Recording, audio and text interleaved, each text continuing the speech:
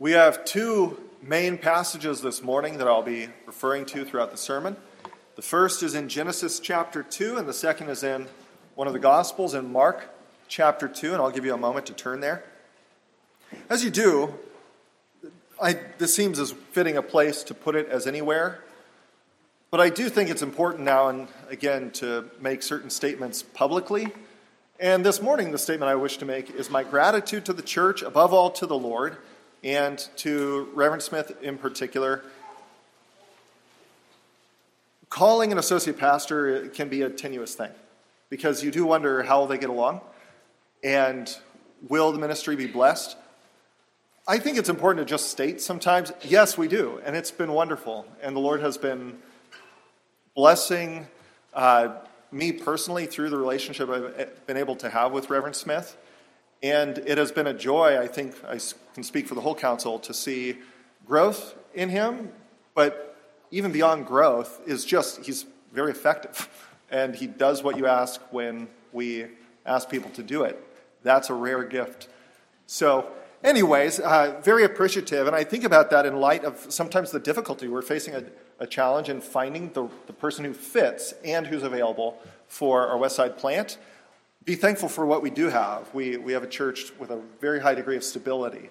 Not all churches have that, so we're grateful this morning. Now, maybe you weren't here last week. Maybe you'd be benefited to know where we're at. We've been in a series going through the Bible and looking at the doctrine of human anthropology. In other words, what does it mean to be a human? What does it mean to be an image bearer of God's character and of an agent of carrying out his will in the world? And last week, we looked a little bit at how the Lord authorized human beings. He called them, he gave them authority to exercise what the Bible describes as dominion in the world. Basically, to take creation and to extend its habitability and its bounty so that godly image bearers would fill the world and bring glory to him. And so we were made, part of what it means to be human is we were made to carry out work. Work is not a hellish thing. Some of the drudgery of it may be, but it's a gift. On the other hand, this morning we turn and we see that God also created us for a kind of restful worship. It's not all work. There is this other side of rest. And in fact, the rest is represented as enduring in ways that the work is not. And that rest, as we meet it in the Bible, is not just physical rest, it's a holy kind of rest, and it's often described by the word Sabbath. And so we're going to be considering the principles of Sabbath this morning, beginning at Genesis chapter 2, in the creation week. Hear the word of the Lord with me, verses 2 and 3. On the seventh day, God finished his work that he had done, and he rested on the seventh day from all his work that he had done. So God blessed the seventh day and made it holy, because on it God rested from all his work that he had done in creation. And now Mark chapter 2, Jesus is addressing the accusations of some religious leaders who say that he has violated the principle of the Sabbath. Because of what we're going to see here, he was allowing his disciples to pluck grain and eat on the Sabbath. Mark chapter 2, beginning of verse 23. One Sabbath, Jesus was going through the grain fields, and as they made their way, his disciples began to pluck heads of grain. And the Pharisees were saying to him, "Look, why are they doing what is not lawful on the Sabbath?" And he said to them, "Have you never read what David did? When he was in need and was hungry, he and those who were with him, how he entered the house of God in the time of Abiathar the high priest and ate the bread of the presence, which it is not lawful for any but the priest to eat, and also gave it to those who were with him. And he said to them, the Sabbath was made for man, not man for the Sabbath. So the Son of Man is Lord even of the Sabbath." Let's ask the Lord to bless our time before his word.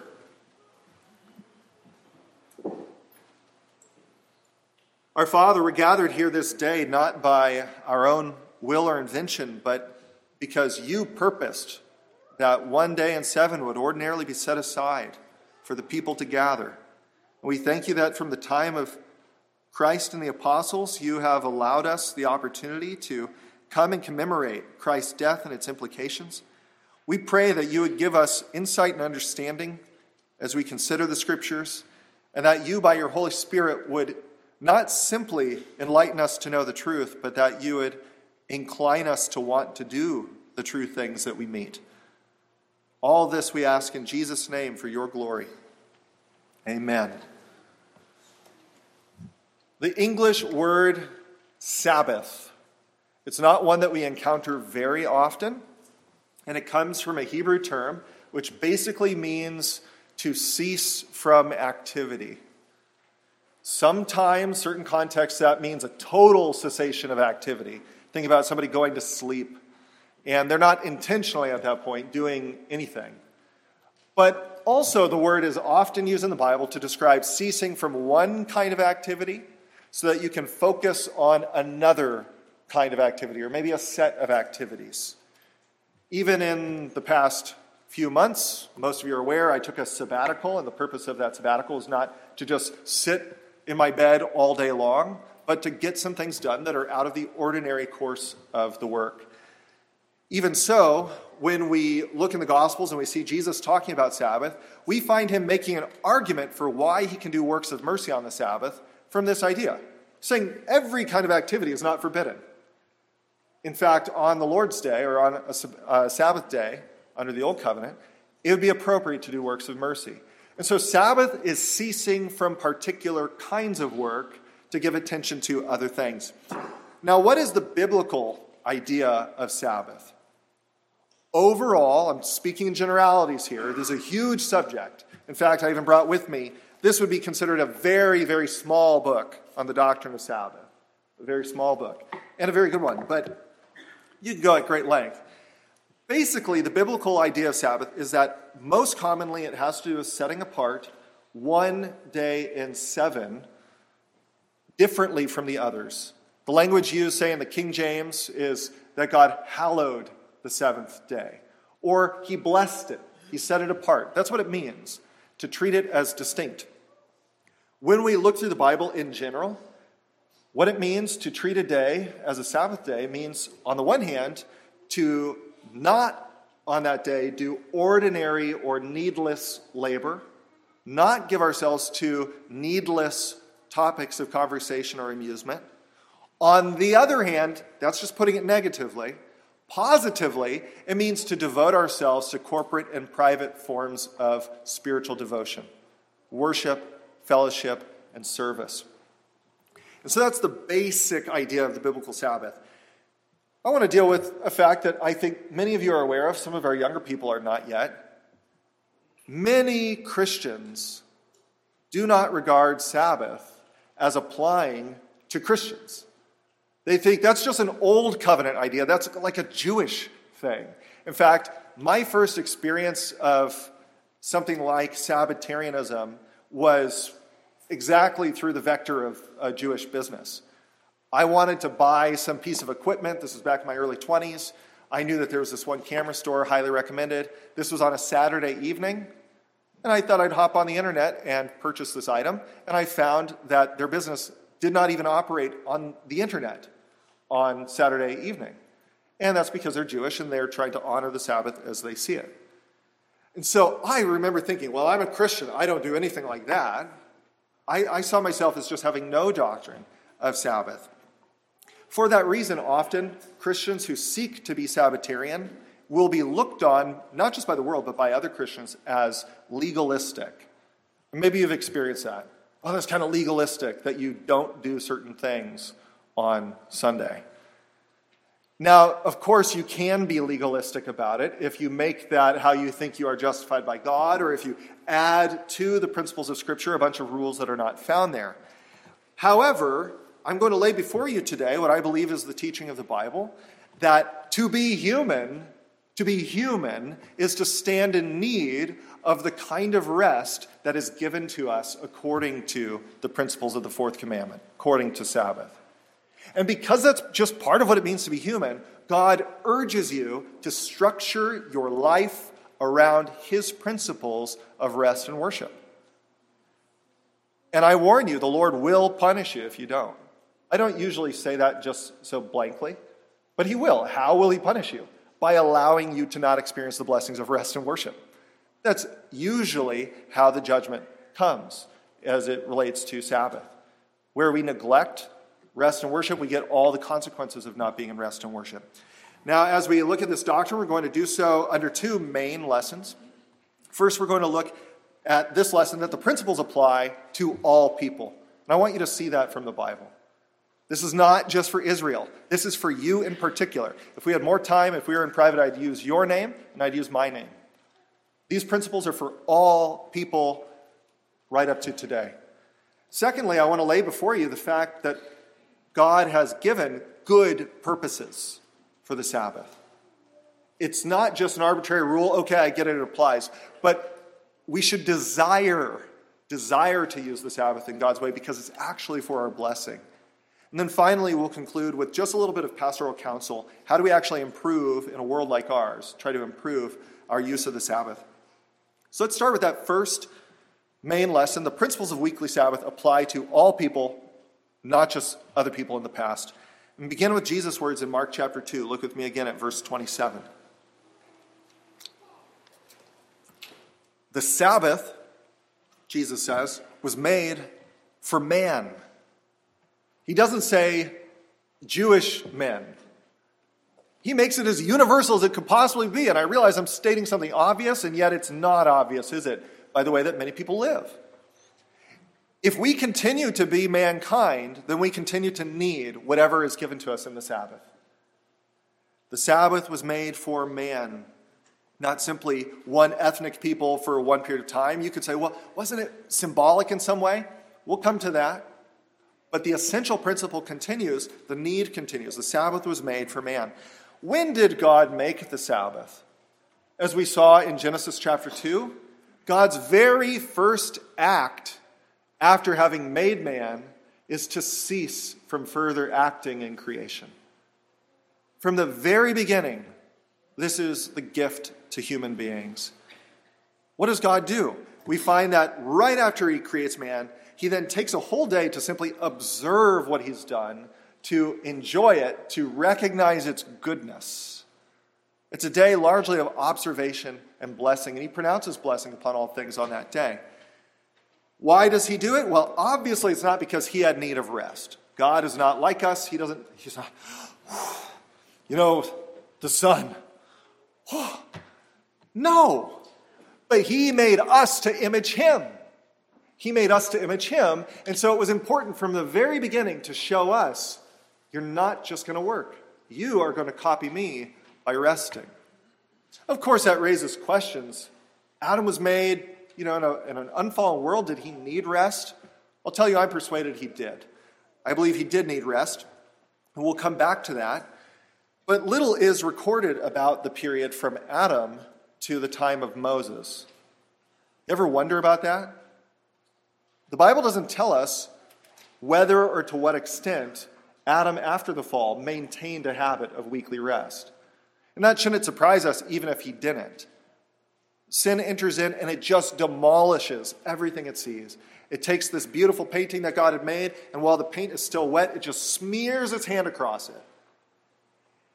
What we do see as we look into history is that from a very early time, human beings began to neglect true worship.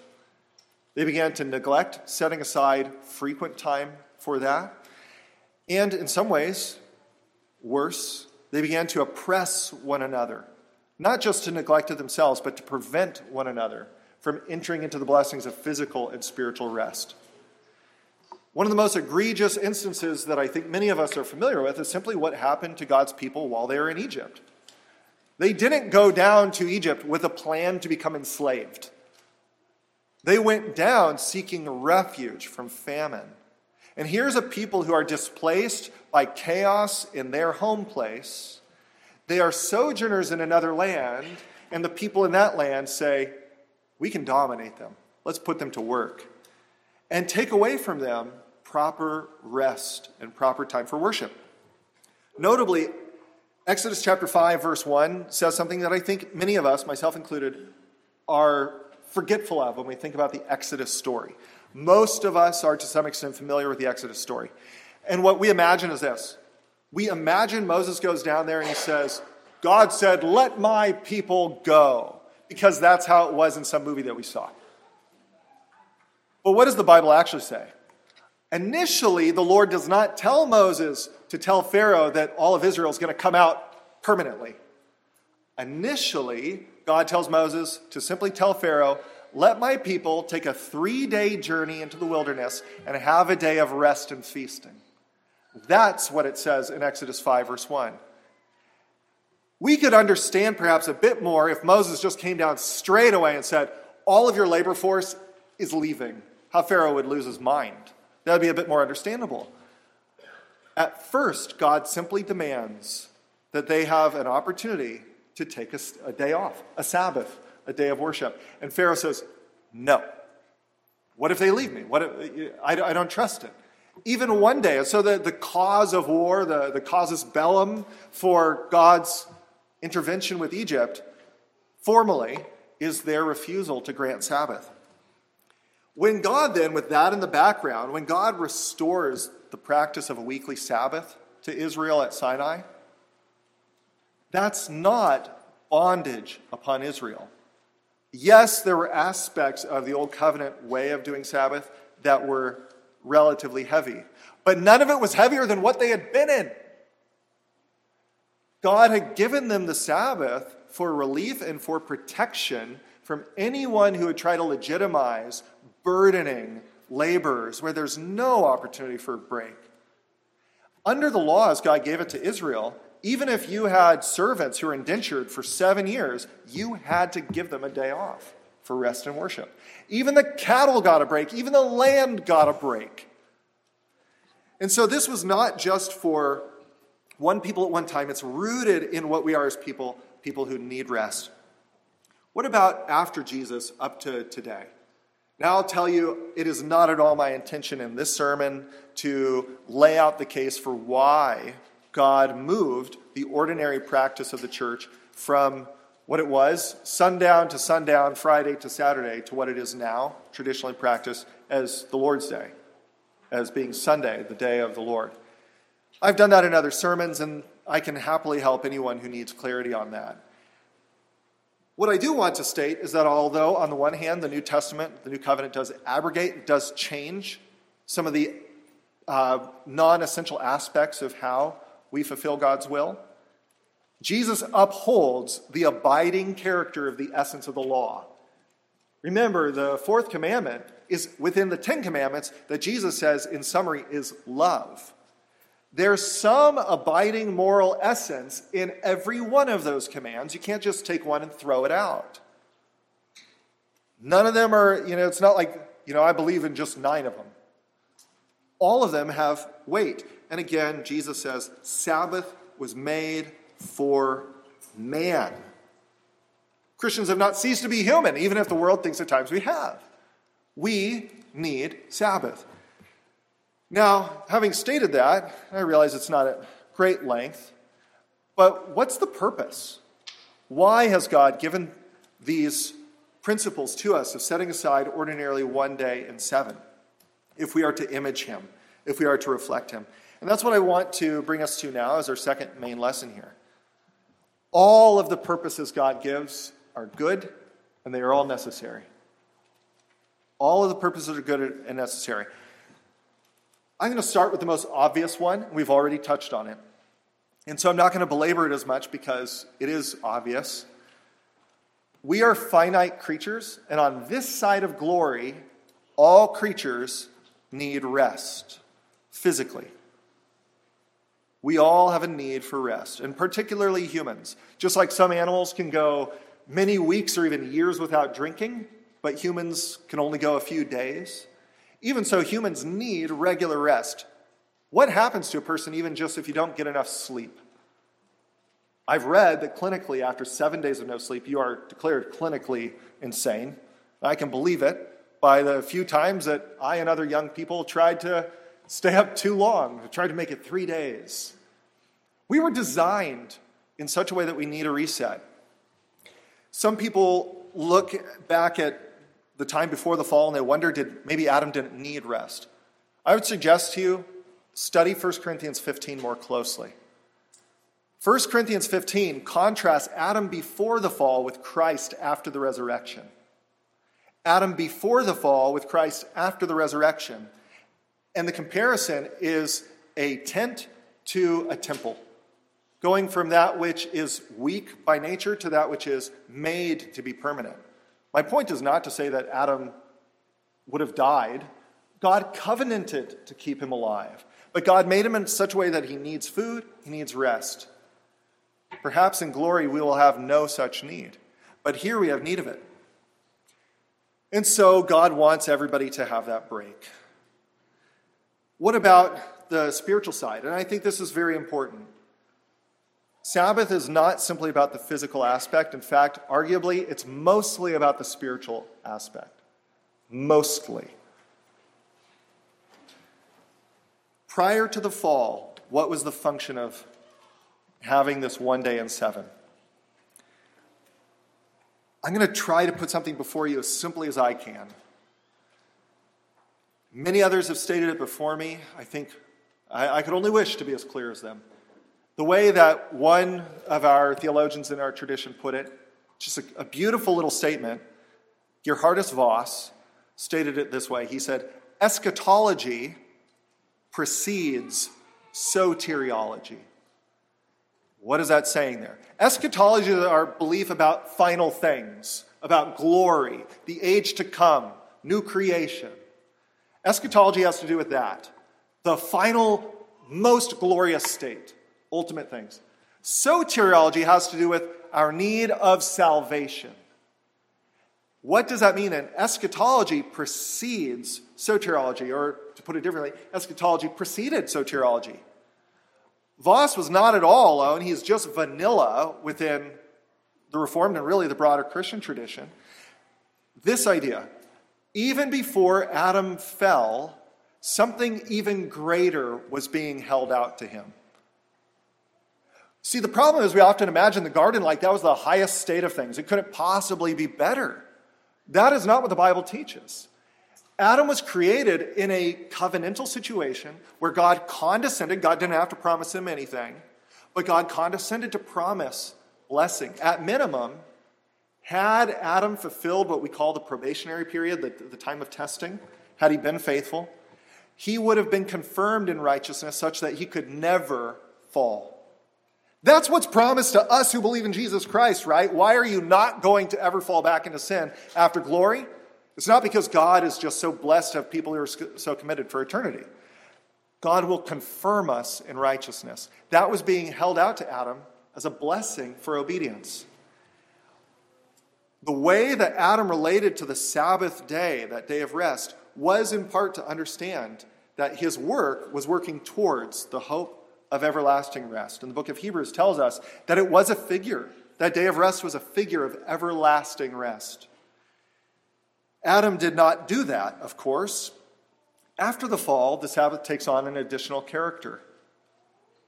After the fall, we could say a lot about Israel and how they related to Sabbath, but after the fall, it becomes an opportunity for us on this day of rest to recognize, one, we have not done the work required of us.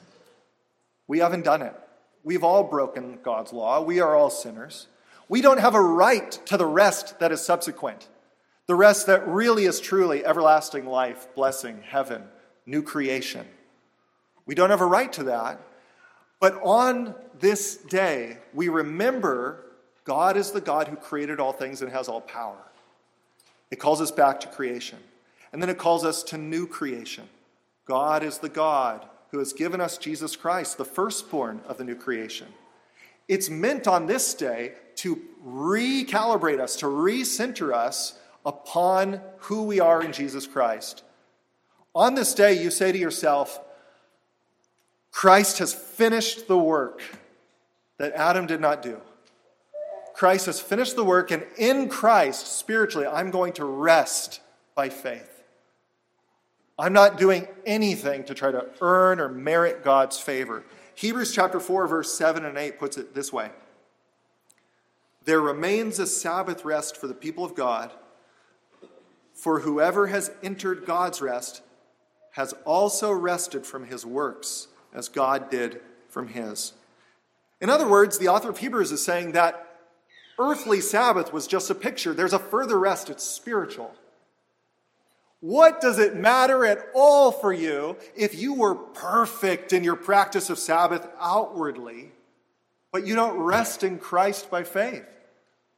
That just as Jesus said on the cross, it is finished, that you rest in him and say, it is finished. I am redeemed. What would happen if you do rest in that? Then it means that the work that flows out of this day is based upon gratitude. It's rooted in rest. That's one of the reasons historically why Christians saw it as fitting that our day of rest would begin on the first day of the week with the resurrection of Christ. It is notable, if you look at the end of the Gospels, if you look in the book of Acts, it's notable when they gathered to worship. Every single instance of the many times that Jesus appears with his disciples when he comes among them physically after his resurrection, every single time it tells us what day it was. It is on the first day of the week, the Lord's Day. As if to underscore to us, from this point forward in redemptive history, this is when God's people should expect Christ to be gathering with us. Though he is bodily in glory, he is with us in spirit. And we are the body of Christ. We come together. And so the purpose is to bring us back and to calibrate us upon the promises of the gospel. It's not just about physical rest, it's about hope. And then I'd only add to that, one of the purposes is it's a day when it is acceptable and encouraged to show mercy. We find Jesus defending, for instance, even animals. Animal falls in a pit. On the Lord's Day, on Sabbath, of course you can pull the animal out. And so to do good for people, how much better is that? And so I would never want to give the impression that on this day you can't have people over to your home for a meal, or you can't bring meals to others or go work at a soup kitchen. Works of mercy are treated as acceptable because God has never ceased from showing mercy to us. So we've seen at this point, the principle applies to everybody. The purposes are all good. What I want to do with what time we have left, I want to offer some pastoral counsel. Some of this is just that. It is my opinion. And weigh it with the opinion of others. Because as you'll see if you ever get to know our confessions, the Heidelberg Catechism in particular, we are not overly specific on all that is forbidden and allowed on the Lord's Day. There are other historical traditions like Westminster Confession, a lot more explicit about what is or is not acceptable. We are not. We believe the Bible has given a certain range of freedom. On the other hand, that means that people have different ideas of what is wise and how to make the best use of this. The first bit of counsel I give you as your pastor, do not, brothers and sisters, try to be wiser than God about your needs or the needs of others. And I have to say that right back to myself.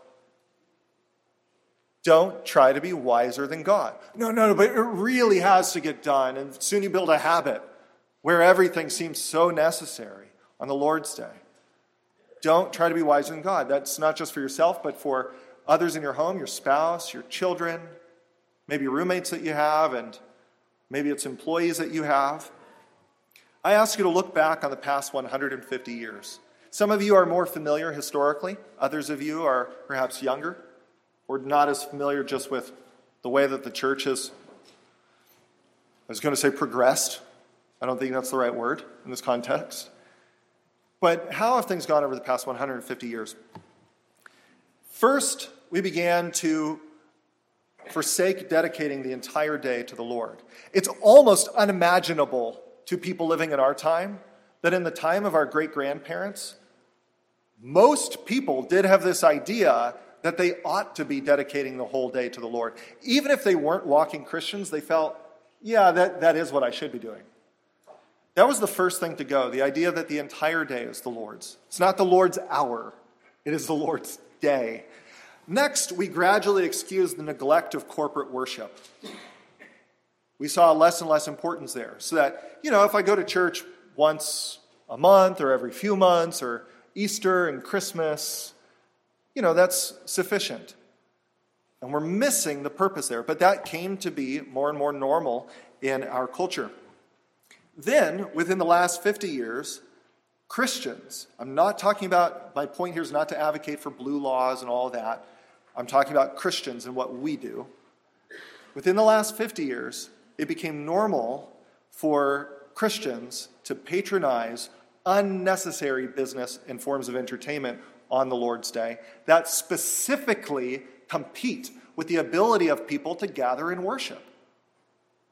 For me to go there and do that means those people can't be here doing this. And I'll be the first to say, I've done this. I've done this. And sometimes it's because you didn't make appropriate plans in advance. Sometimes it's just because you're lazy, and many times it's just you weren't thinking about it. You didn't think about the implications, or you said, well, they're not Christians, they don't come here anyway. I'm not here making a case that if we just do this, the whole culture will change all at once. Culture changes as lots of local places try to be faithful, which means the only hope, relatively speaking, humanly speaking, is for us to be faithful. But forget the bigger, broader culture. When you look that person in the eye who's not a believer and who's unable to attend worship on the Lord's Day, it will be good if you, with a clean conscience, can tell them, look, I wish you could be there, and I'm doing what I can to try to make that the case. I'm not saying hold this out as some moral platform for yourself, but do what you can to create those circumstances. And I ask you, in the past 150 years that we have gone on this trajectory, has society been measurably improved? Has the church been measurably improved in its sanctity and its otherworldliness and its devotion? Absolutely not. It's not even arguable. It's a fact. As a generality, the professing church has never been at a lower ebb in the past 500 years than in the time since forsaking the regular hallowing of one day in 7. That's not an accident. God promises to bless those who make much of him as his image bearers. And to those who will not, he gives them what they asked for. To be more and more burdened with the things of this world, to be more and more anxious, to be less and less satisfied with the eternal things because you're so preoccupied with these things. I want to speak very plainly to a few categories of people. There are those here who are employers. And I want to urge you, although I don't know how to run your business, I want to urge you, do what is in your power to give maximal freedom to your employees, to have a minimum of one day off a week from work, and preferably to synchronize that with worship, especially if they desire that. If you have the means to give people such freedom, do it. Well, this will cut into the bottom line. We have very different bottom lines, apparently.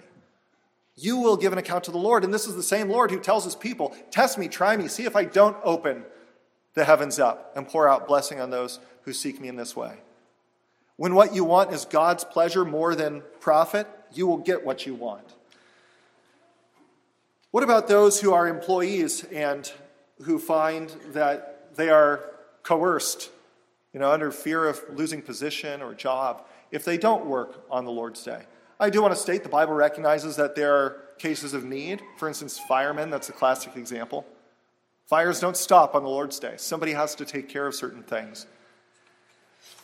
If you are an employee and your job does not give you sufficient time to rest and give you Sunday off for worship, trust in the Lord to work extraordinarily. You are in an extraordinary situation. On the other hand, test your heart and seek, if at all possible, to become free. Try to form a long-term strategy. Seek a way that you can have this. Maybe be bold and ask. It does make a difference for your godliness, for your family, for the church community. It does. The first thing that you do that is ministry to the body is simply even being with God's people. Not just here, but being available the whole day. To those, really all of us here, I want to appeal to you. Go before the Lord, not just today, but continually. Study this issue and seek to structure your life around the idea, around this principle of embodying on this day a foretaste of glory. Hear a passage from Isaiah, final passage.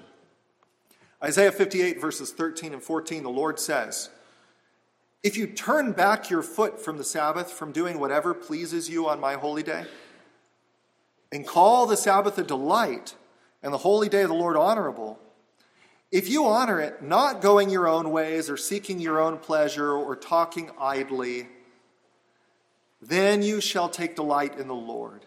And I will make you ride on the heights of the earth. I will feed you with the heritage of Jacob your father, for the mouth of the Lord has spoken." If you call the Sabbath a delight, if you put aside the idle talk and the needless things, I will make it a blessing. Delight in me. I struggle with this too. You know, it's so much easier to come up with a list of everything you're not supposed to do outwardly. That's so much easier. What's much more difficult is forming a habit of desiring and seeking the Lord all day long on Sunday, or serving him all day long. You think of things like having, I don't want to lay, this is pastoral counsel, that's all it is. I don't want to lay a burden on you, but can you imagine if it was regular in the congregation that the majority of people who didn't have children under 5 just said, once a month we're going to have people over to our home on Sunday. We just build it in. We build into our lives the opportunity for discipleship, for enfolding.